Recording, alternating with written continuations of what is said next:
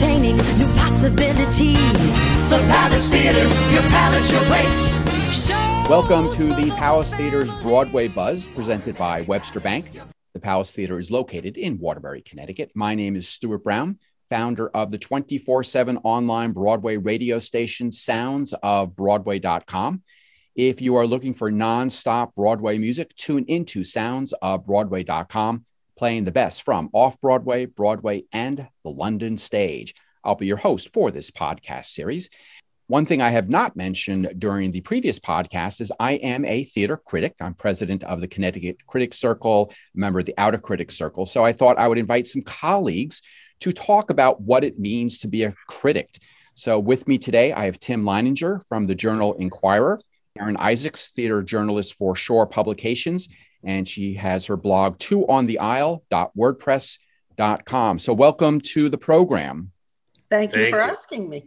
The problem with getting critics in a room is I don't think we could ever agree on anything, which is kind of nice. So let's hopefully not have a boring conversation when we're just all nodding heads saying, yes, Tim, thank you, I agree, and Karen, and not entertain our audience.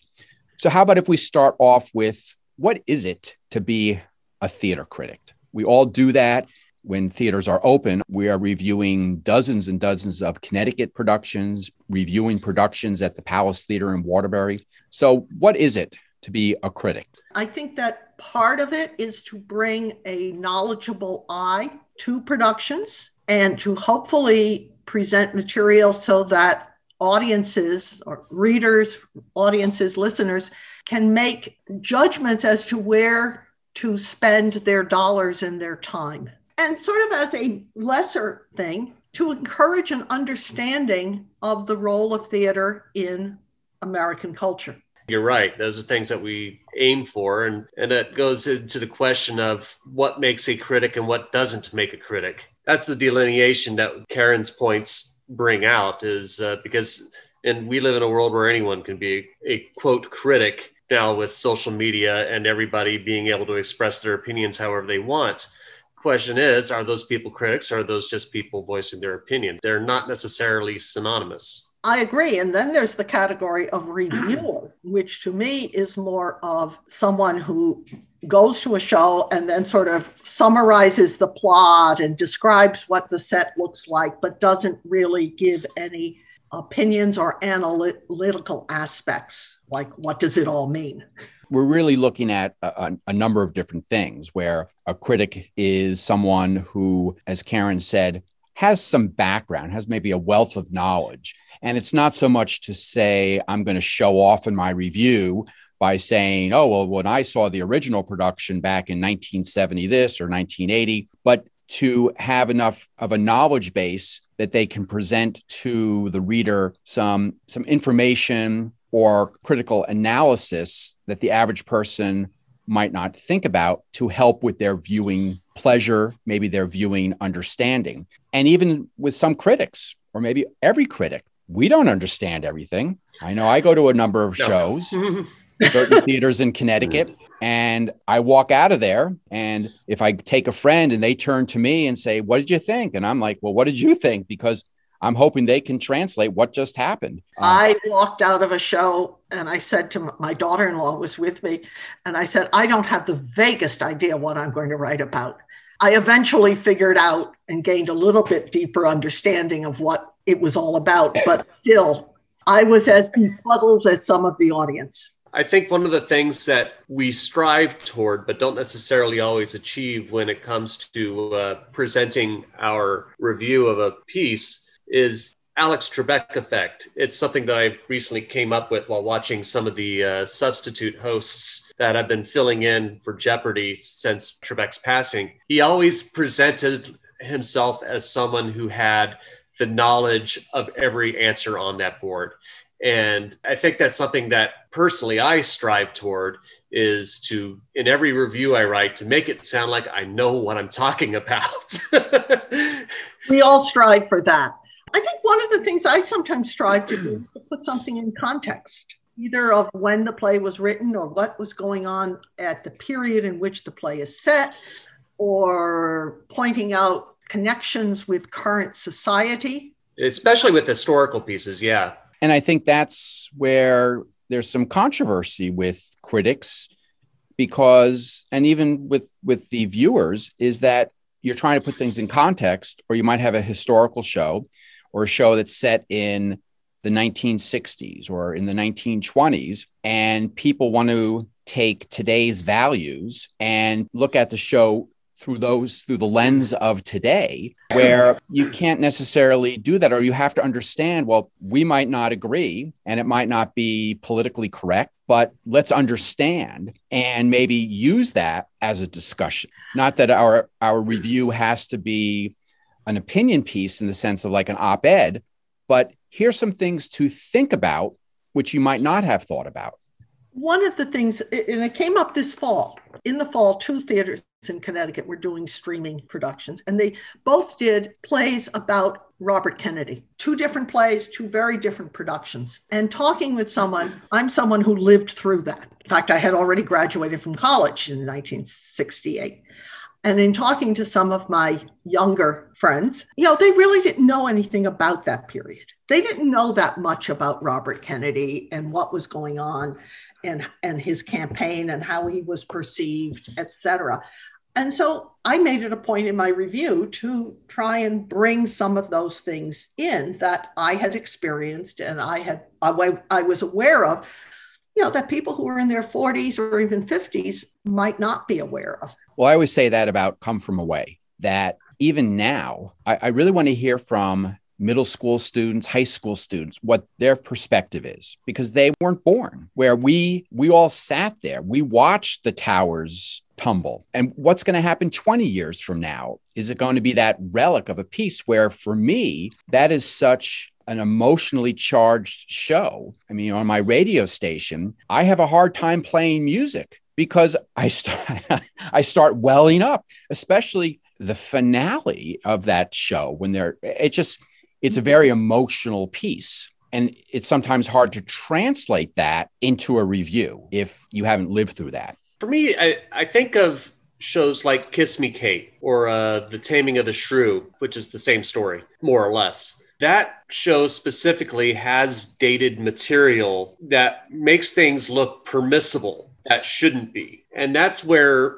it gets touch and go. When you talk about shows like Carousel or Ragtime, those have incendiary issues that are still currently needing to be addressed because they're negative things that still impact our culture today that they were trying to address in those shows back in the late 90s and back in the 1940s. So there's a difference between shows that are problematic because the material is sensitive, and then there's shows that are problematic because they seem to propagate a message that is negative in our modern time. And that's the difference when it comes to dealing with, as a critic, and being able to spell that out when it comes to history and storytelling. Well, I think what we're all saying is there's so many different aspects of a show, and we have to pick out what we're going to emphasize, what we're going to talk about.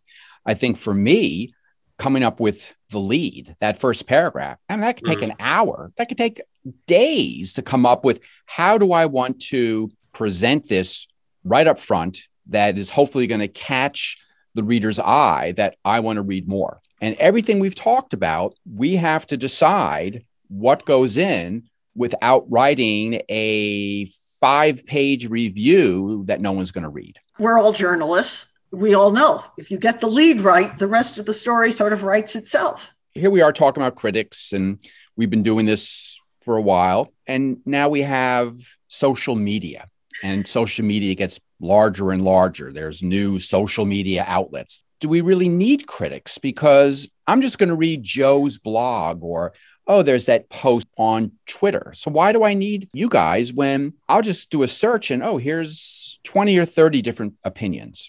Problem for me is, are they knowledgeable opinions? That's the current problem that we deal with as critics, is how do we get our word out to say, hey, we are an informed opinion, that person over there is not.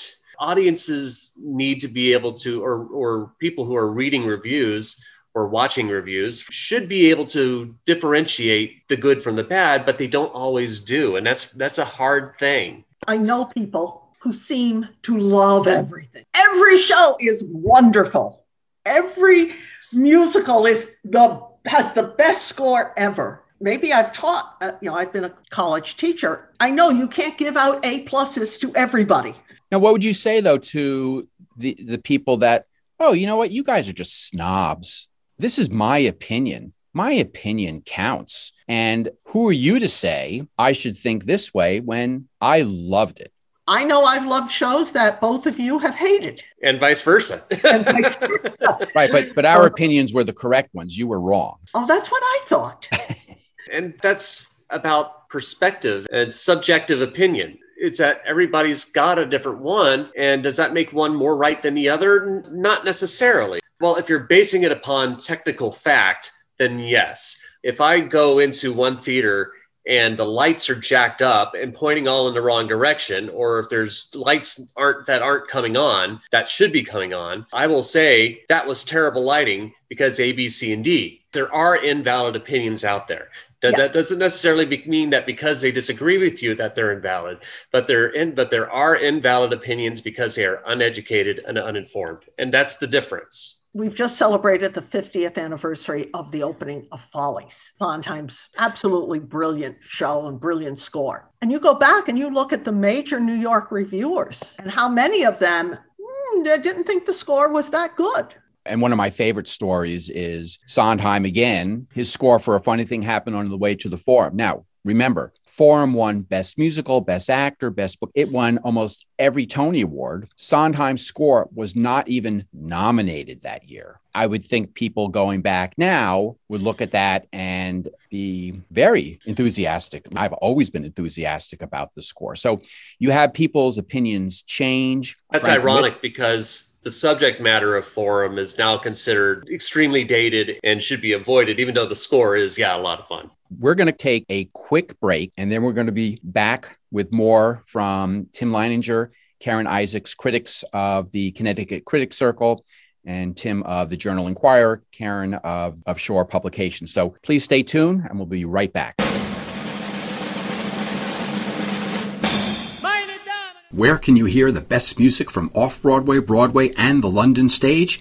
The answer, soundsofbroadway.com, your 24/7 online Broadway music radio station.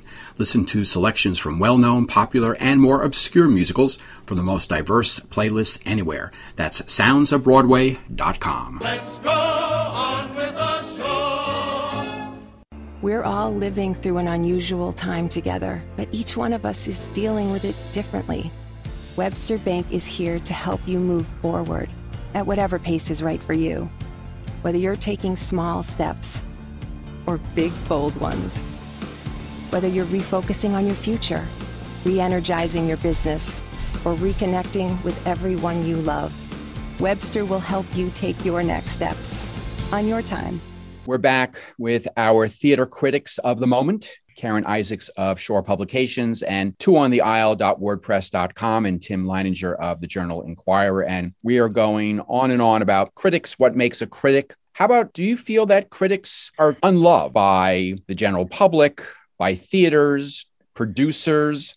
Are we a necessary evil? I don't think we're evil. And I frankly don't care what people's opinion are of me. I think it's fascinating how many theater people claim they don't read reviews, and yet they want them. When we say good things about them, they love us and we're brilliant. And when we say that the emperor isn't wearing any clothes, we're obviously evil, mean-spirited, and don't know what we're talking about. Theater ticket prices, even in Connecticut, are not cheap in many cases. And people can't see everything. They have to make choices, even if they love theater, of what they're going to see and what they're going to miss. And I think critics can help them. I think it's a lot like what I do with movie or restaurant critics. I read some, and usually from the review, even though maybe the restaurant critic loves that restaurant, as I'm reading the review, I'm deciding for myself that, yeah, this may be a great restaurant, but it's not for me. I think one of the positive things is on the Connecticut Critics website. So it's ctcritics.org. And again, we're talking pre-pandemic here. we have reviews. So you can go and there'll be, for example, most of us go to the Goodspeed Opera House. You could have maybe 10 different reviews and you could very quickly peruse them to sort of get, I think, an overall feeling, or you connect with someone. Mm-hmm. And we have all that right there for people to look at and to sort of give you that flavor. I think if there are 10 reviews for a certain production and all 10 reviews are not that favorable, yes, the theater is not going to like that, but we're giving people an idea of this group of critics, how we're leaning towards. Another thing about the Critics Circle website is having everybody's reviews aggregated together in one spot is that it allows people to become familiar with all of our individual voices and see which ones that they connect with. If they like my reviews and they go and see the shows and they end up agreeing with what I say, guess what? They can follow me every show that I go and trust in my judgment. Now, someone can take the same way about Karen and think that her point of view is more to their liking than mine, and they start reading her. All the better. Find the voice that connects with you the most and you end up agreeing with most often. And also, there could be people, different critics that come up with different ideas. I always am amazed at some of our colleagues because I think they are very good writers.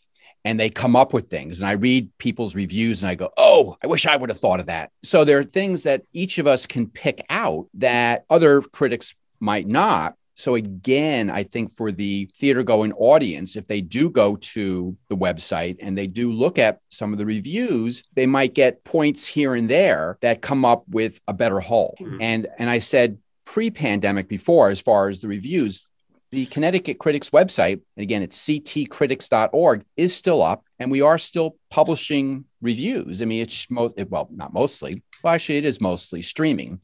Yeah, except for NTC. Yeah, Music Theater of Connecticut has been doing in person. So there are reviews that are up there. So for streaming, and we're hoping that late summer, early fall, we quote unquote go back to normal. I don't think any of us know what that means. I don't think the theaters necessarily know what that means, but we will be going back and posting many, many reviews. One of the things I always tell people is that Connecticut has a wealth of professional theaters. I mean, these are regional theaters that have won the Tony Award for Best Regional Theater. Goodspeed is the only theater in the country that's won it twice. And really, depending upon where you live, for example, in the center part of the state, within a 45-minute drive, you can go to most theaters. So there's a lot out there. And as Karen said, we all don't have the resources to see everything. We don't have the time to see everything. Mm-hmm. So I think that's another purpose of the critics, is to help sort through things to give people a better idea of what choices they should make. We've talked a lot about our communication with the audience, less so with the creatives, the producers, the actors. And I think we have a very important role when it comes to the development of better theater. And I think that's often missed. When it comes to a good critic, it's being able to get through the rose-tinted glasses that producers, directors, designers end up having for their show, because they get so invested in a show for so long, and it's their baby, it's their passion, it's the love of their life for however long it takes to make it. And I think that our perspective and our attention to the audience members, how they respond, and our knowledge of theater and how it works, can find those weak spots. Like, let's take Goodspeed's Passing Through.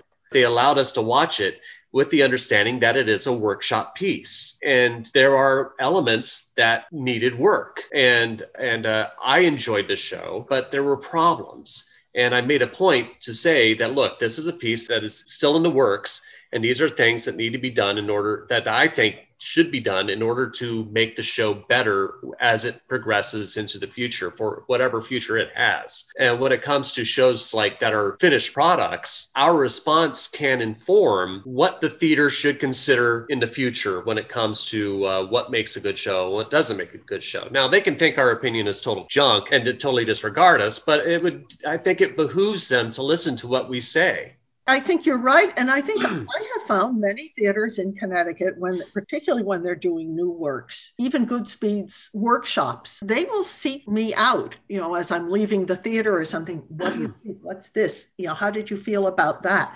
So they are seeking out at least a wide range of, I guess, what they consider knowledgeable opinions to help them. Well, I think also the critics can help maybe solidify a show. So I would bring up the example of Hartford Stage, A Gentleman's Guide to Love and Murder. This was a finished product. This was I don't know, at that point, it wasn't necessarily the pre-Broadway run because they didn't necessarily know that this was going to go. I believe most of our colleagues liked the show, loved the show.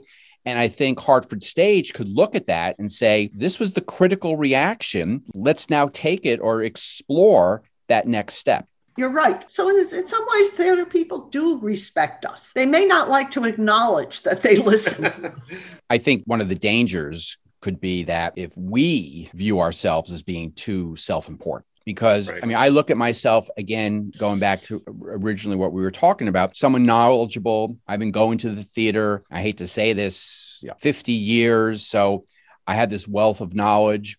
I think I can communicate by writing. And I think that, this is a service that we can provide for the theater going audience, the theaters themselves. I agree with Karen that some theaters will look towards us about what did we think, because as Tim mentioned before, with some of the technical aspects, the average audience member might not hone in on that, about the lighting, the costumes, the sets. And it shouldn't be the emphasis maybe on the review, but a lot of that is going to help with the final product. I reviewed On Your Feet when it came to the Bushel, the national tour, and someone had screwed up the focus to the rear projection on the scrim on the back of the upstage. And I put it in my review. I said the digital backdrop on the screen was out of focus. 2 days later, I got an email from the designer of the show. He goes, thanks for telling me, thanks for saying that. It's not supposed to be blurry. I will fix it. And I'm like, great, someone's listening to me, and the show was improved, I would hope. And when it moved from the Bushnell to its next location. I think also sometimes we can really cheerlead for a play, particularly more a play than a musical, because people tend to like musicals. A lot of people, they don't go to see plays, but they go to see musicals. Right. But cheerlead for a worthwhile show that people might not otherwise think, oh, I don't want to go and see that topic or a play about that, or I don't want to go and see a play by a Russian playwright or whatever. And we can really encourage people to see it and have an impact on the box office. I always remember the story and it was the New York Times, not a local critic, unfortunately. Back in the 70s, Long Wharf did a production of Brian Friel's The Faith Healer. And it was doing rather poor business. Audiences weren't terribly enthusiastic. And it got an absolute stupendous rave in the New York Times that you should see this. It's brilliant. The acting, the whole thing. They sold out the rest of the run. And the audience was there, attentive and cheering and absolutely engaged. I can remember one of my reviews had the same reaction. Can't remember the name of the show now, but. Don't you wish? Yeah, I know. Well, but I think that is something that, again, I don't think we have that influence. And I think, it leads to a general question of how much influence does a review have? Because the people that are panned, let's say, by the New York Times, they want to blame the critics. But of course, when there's a rave, they might say, well, it's because of the review. But a lot of shows that got mixed reviews, they lasted for years.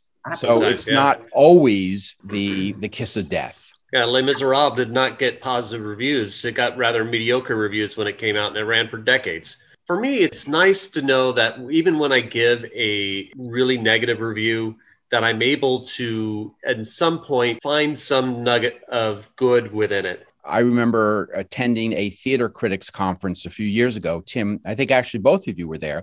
And it was a panel of playwrights, which was an interesting panel. Playwrights talking to theater critics. But David Lindsay-Abaire had said a number of things that have resonated. But one thing he said is, we're human and we read the reviews. So in a sense, he was saying, if you're going to write about us, you don't have to be snarky. Talk about it. I mean, if there's a problem, What didn't work for you? Or as opposed to just easily saying, well, this show is terrible, don't go see it. What are the reasons? And as Tim just said, are there some bright spots? I mean, most shows you can find something that is positive. Our time is running short. What are you looking forward to when theaters reopen? I mean, really reopen. So we now have all the, I think, 18 or so equity theaters in the state. They're back. They have a full schedule. What are you looking for? Not sitting at home every night alone. Maybe it's just personal because I used to work for the company, but I really look forward to walking into Hartford Stage again. Of all the theaters that decided not to do anything streaming wise when it comes to performances, they still do streaming events, but they're not doing any shows. It's the theater I miss the most. I think, to be honest, the thing that I most miss is the communal experience of a live audience watching live performers. I'm going to agree 100%. I think throughout all the years we've been going to the theater, we could pick out probably many shows where we had that combination emotional connection with what's going on stage, that communal experience, whether it's a musical, whether it's a comedy, and the entire theater is hysterical, a drama where everyone's crying, or you could hear a pin drop because of what's going on stage, and you can't get that streaming. So that's what I'm looking forward to the most. We have to close. I know we could probably talk for hours, but we don't want to bore our podcast listeners. So I want to thank Tim Leininger of the Journal Inquirer, Karen Isaacs of Shore Publications, and twoontheaisle.wordpress.com. You've been listening to the Palace Theater's Broadway Buzz, presented by Webster Bank. The Palace Theater is located in Waterbury, Connecticut. My name is Stuart Brown, founder of the 24/7 online Broadway radio station, soundsofbroadway.com. I hope you will join me on our next podcast episode. Until then, stay safe, be well, and be informed with the Broadway Buzz. Entertaining new possibilities. The Palace Theater, your palace, your place. Show